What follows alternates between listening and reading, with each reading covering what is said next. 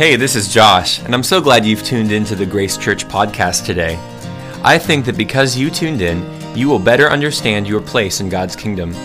At Grace Church, we are living out our ancient faith in modern times, and we believe that these next few minutes will draw you closer to Jesus. To find out more about what's going on at Grace, visit us at graceocala.org. So let's start with a little football story. Paul Bear Bryant is widely considered to be one of the greatest coaches to ever have coached college football. He coached for 38 years at Maryland, Kentucky, Texas A&M, and of course, Alabama. All told, he won 323 games. He took 29 teams to bowl games, and 15 of those teams won conference championships. In the 1960s and 70s, no school won more games than Alabama. They won 193 games.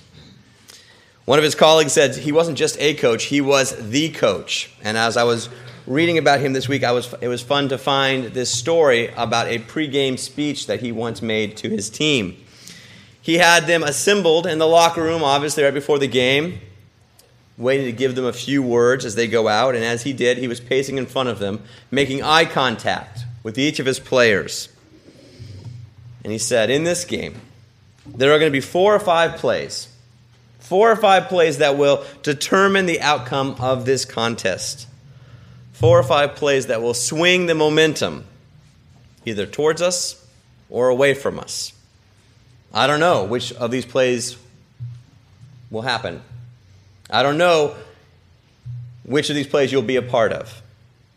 And all you can do is go out there and give all that you have on each and every play. And if you're doing that on one of these crucial plays, and you catch your opponent giving less than their all, that will swing the play in our direction. And if we arise on that occasion, in those 4 or 5 plays, we're going to leave here today winners. It's very much like our lives, I think. Our lives are made up of a series of moments. Most of the moments of our lives are actually mundane, typical, repetitive. A few of the moments in your life are absolutely transformative. They will change your lives and the lives of those around you forever. Here's the tricky part. We don't know which those moments are. We don't know which ones are game changers, which ones are actually the moment.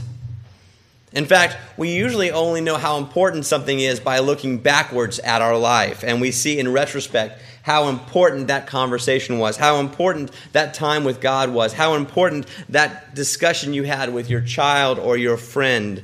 Only by looking backwards do we recognize, oh, that was one of those moments.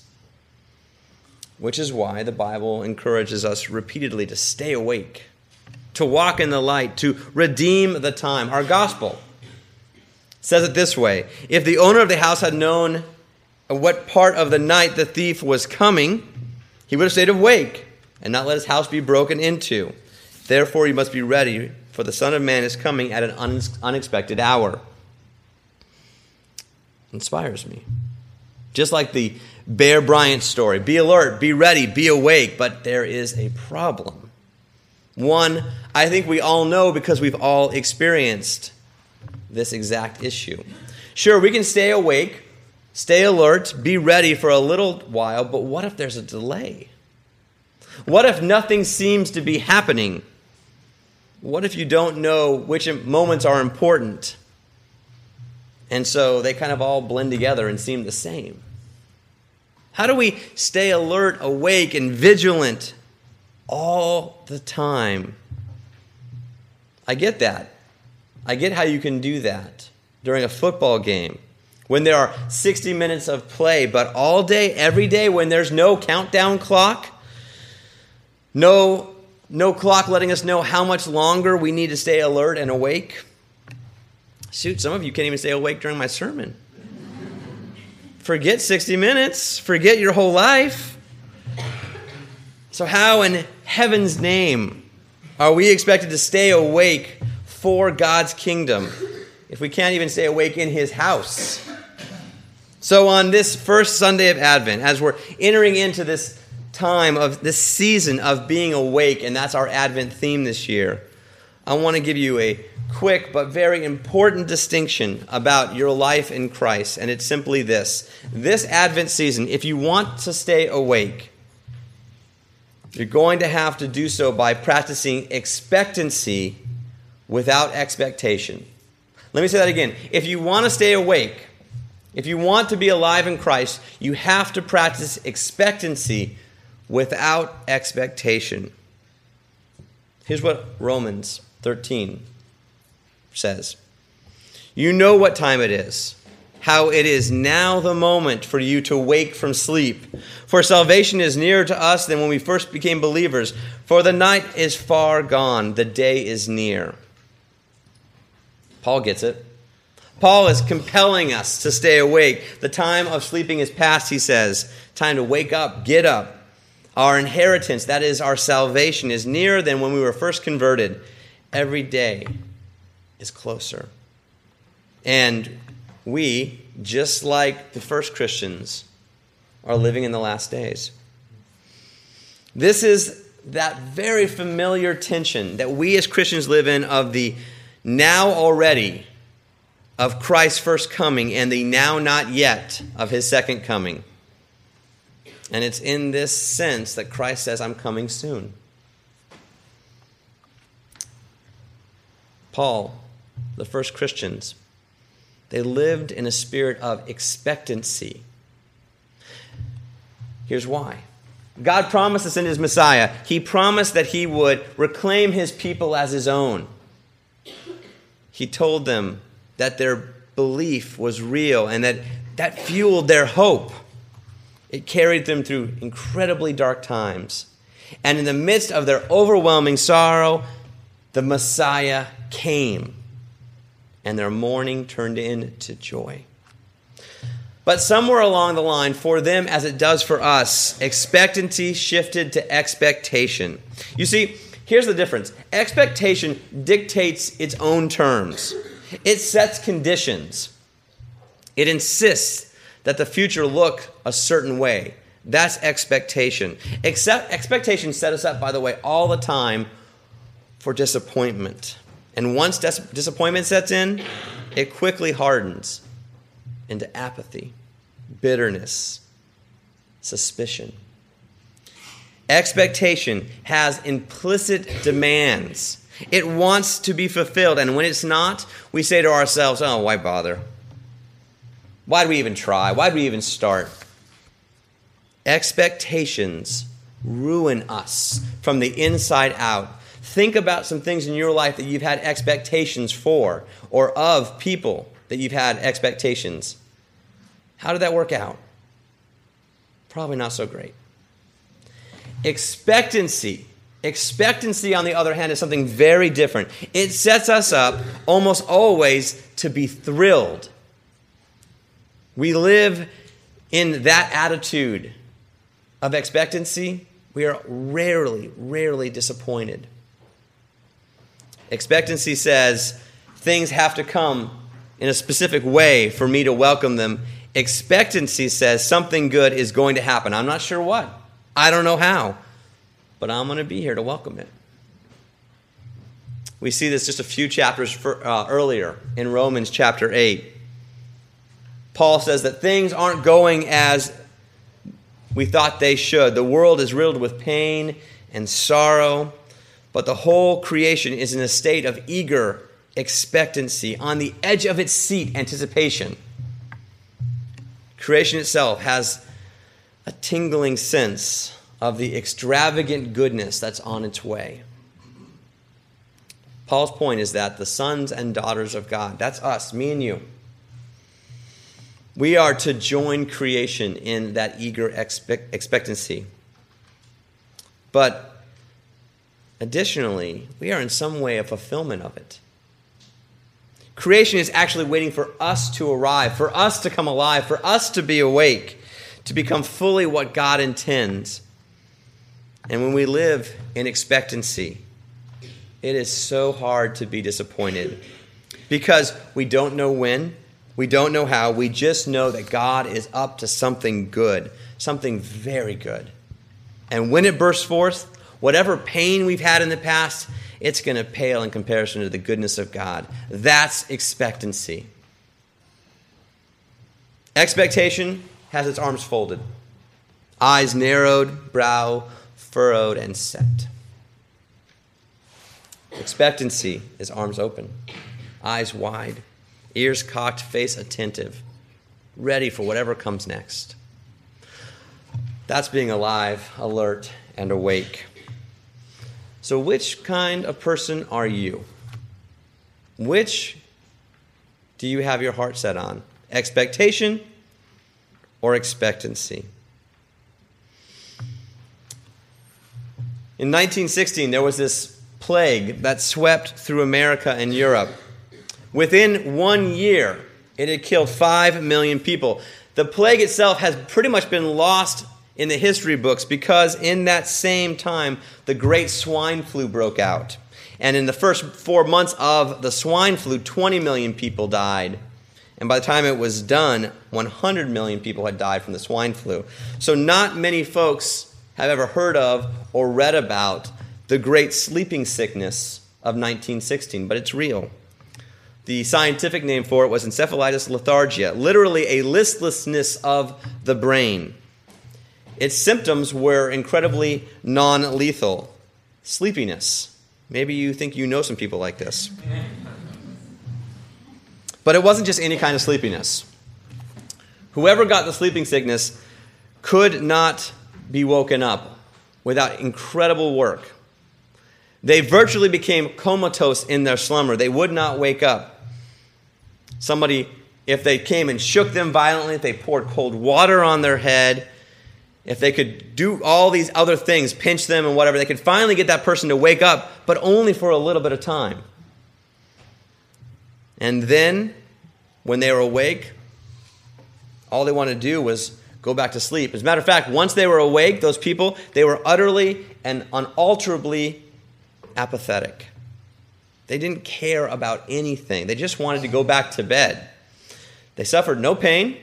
There was no memory loss. There was no depletion of body function. The vital organs remained intact, but they, when they were awake, were listless. And when they were sleeping, it was like they were dead. The scientists had no clue what caused it. There was no remedy, and almost all the victims died within a few months. As far as we know, sleeping sickness has only visited the earth once. But there is a spiritual equivalent. The good news is we know what causes it. It happens in those who live with an attitude of expectation. After insisting on something so long and this thing hasn't happened for you, then those with the spiritual sleeping sickness settle for nothing. Cynicism, apathy take over. That is the cause of a spiritual sleeping sickness. And I've seen it. I think you've seen it. These are people who just don't want to be awake in Jesus. Sometimes they pretend. Sometimes they come to church and go through the motions, but they aren't awake. And they haven't been in a very long time. There is a remedy, though. There is an antidote. One with expectancy. That even though we're living in this broken and messed up world, when we have a closeness with Jesus, we can be made whole. Jesus never gave did you notice this, by the way? Jesus never gave his disciples the exact description of what was going to happen next. He just kept saying sort of some vague stuff like, hey, follow me, trust me. Though there will be much trouble in this world, take heart. I've overcome it. The good that is in you and in your future will totally outweigh the troubles that you have to go through to get there. Just keep living in that eager spirit of expectancy. Follow me, he would say, over and over again. The Gospels are filled with these stories. That is our antidote. But how do we do that? There was a Sunday school teacher who once told her 7-year-old class about how to become a Christian. And then she handed out pencils and paper to each of the kids in the class, and she invited them, if they were ready to trust in Jesus, to write on that paper, "I accept Jesus." Most of the children did so, but one little girl got the wording muddled. And so instead of writing, "I accept Jesus," she wrote, "I expect Jesus." I like that. I think she got it right, actually. We need to stop expecting things from Jesus, because that simply causes spiritual sleeping sickness. We need to expect Jesus. Not things from him, but him himself to be in us, with us, making us fully awake, fully engaged, fully alive. That's what this means. And so, here's my point. You never know what curves life is going to throw at you. You don't know what's lurking around the corner. But when we live with expectancy, we'll know what to do. When the crisis hits, and one of those crucial Bear Bryant plays is suddenly upon us, particularly in this Advent season, if we live with Jesus, we'll be ready, because we're with him, because we know him, because we have him. This is that season of expectancy, and I want to encourage you to embrace it with the wide-eyed wonder of a child who comes downstairs on Christmas morning before any presents have been opened, but just the expectancy of what that day is going to hold. That, brothers and sisters, is what Advent is all about. So Josh is going to play some music for us right now, and I want to give us just a few minutes here of reflection, of quietness, where you can examine your own heart. And if you need to repent to God because you have lived a Christian life of expectation, then repent and ask God to make you expectant with him. Let's pray.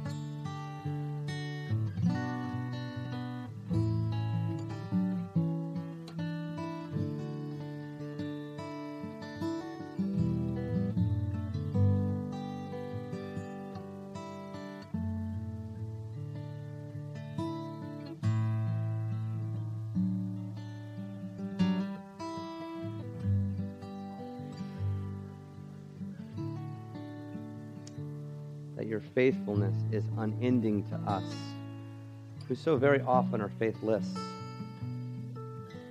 Thank you, Father, that you don't hold grudges against us when we forget you, when we choose our way over yours. Instead, you just want us to come home.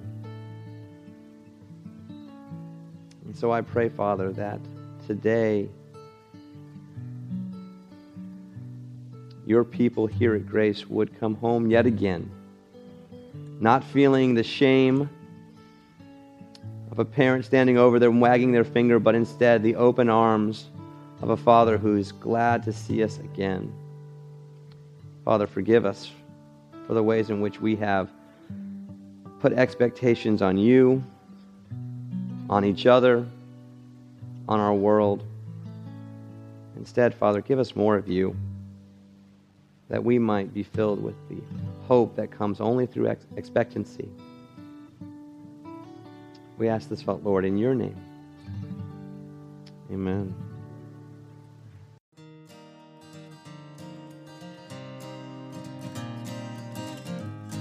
We're so glad you've been a part of our conversation today. Our prayer is that you will take what you've heard and bring it to the Lord with the question, what would you have me do? To find out more about all the good things that are happening on our campus and how you can get involved, feel free to follow us on Facebook, on Instagram, and on our website, graceocala.org. Go in peace.